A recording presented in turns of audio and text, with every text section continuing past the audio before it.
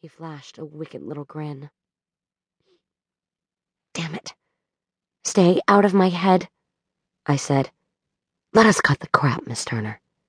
I can hear you. I can either pretend not to, or we may both simply acknowledge that this is a fact. If I pretend, however, I will not be gaining any—" He reached for the words. "Yards. Yes, yards with you." "So we're playing football now?"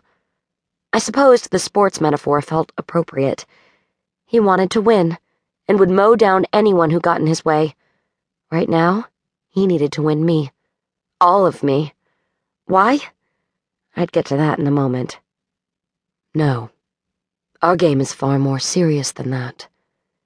He dipped his head a notch and gazed hungrily across the candlelit table, pushing my body temperature up 10 more degrees despite my effort to ignore the hold he had over me. The game of life, I muttered under my breath. Greater than that.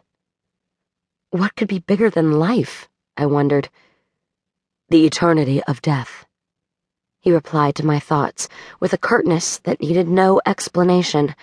He was, after all, dead, and had been for over 3,000 years, searching for an escape from the cruel, horrifyingly painful curse cast upon him by his unfaithful wife, Agni. Agni had been a seer of light, like myself, with the ability to see people's energy. Sometimes I saw imprints left behind by objects, too. Obviously, I suspected seers were capable of much, much more. Case in point, Agni's curse. But I'd never know. I was the last seer, which was why King had an interest in me far beyond anything casual. And if I were to be honest with myself, part of me, the part that lived in the darkest recesses of my mind, wanted him back. Do you plan to answer me this evening, Miss Turner? King asked. I pushed my mind away from any thoughts of sex and tried to focus on the conversation. Honesty? What else? If you can't stop hearing my thoughts, there's no point in pretending. He smiled in that sexy, sinful sort of way that could melt a woman's panties off her body, like it or not. Yeah, he was powerful. I meant, what dish will you be ordering? I already knew you would choose honesty. You're not one to advocate lying. He was right about that.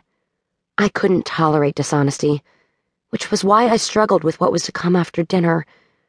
Why did he insist on making sex part of our new deal?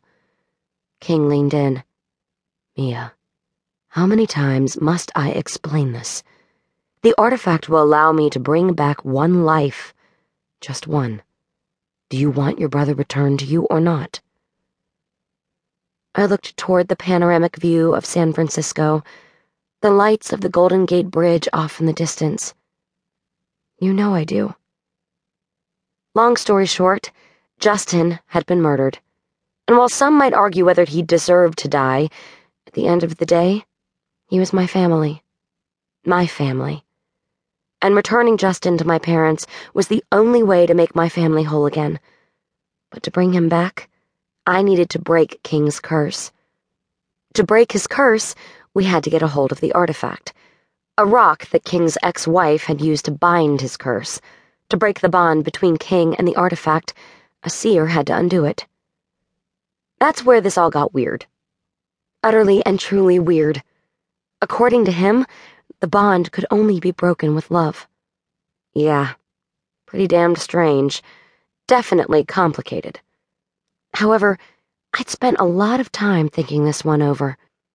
If Agni used hate to create his situation, then it only made sense that the opposite energy would undo it, sort of like an antidote. Now, how breaking King's curse would translate into a dead person, any dead person, returning to life, that was where things became even stranger. He claimed that once his curse was broken, the artifact would allow one life to be brought back as a sort of do-over.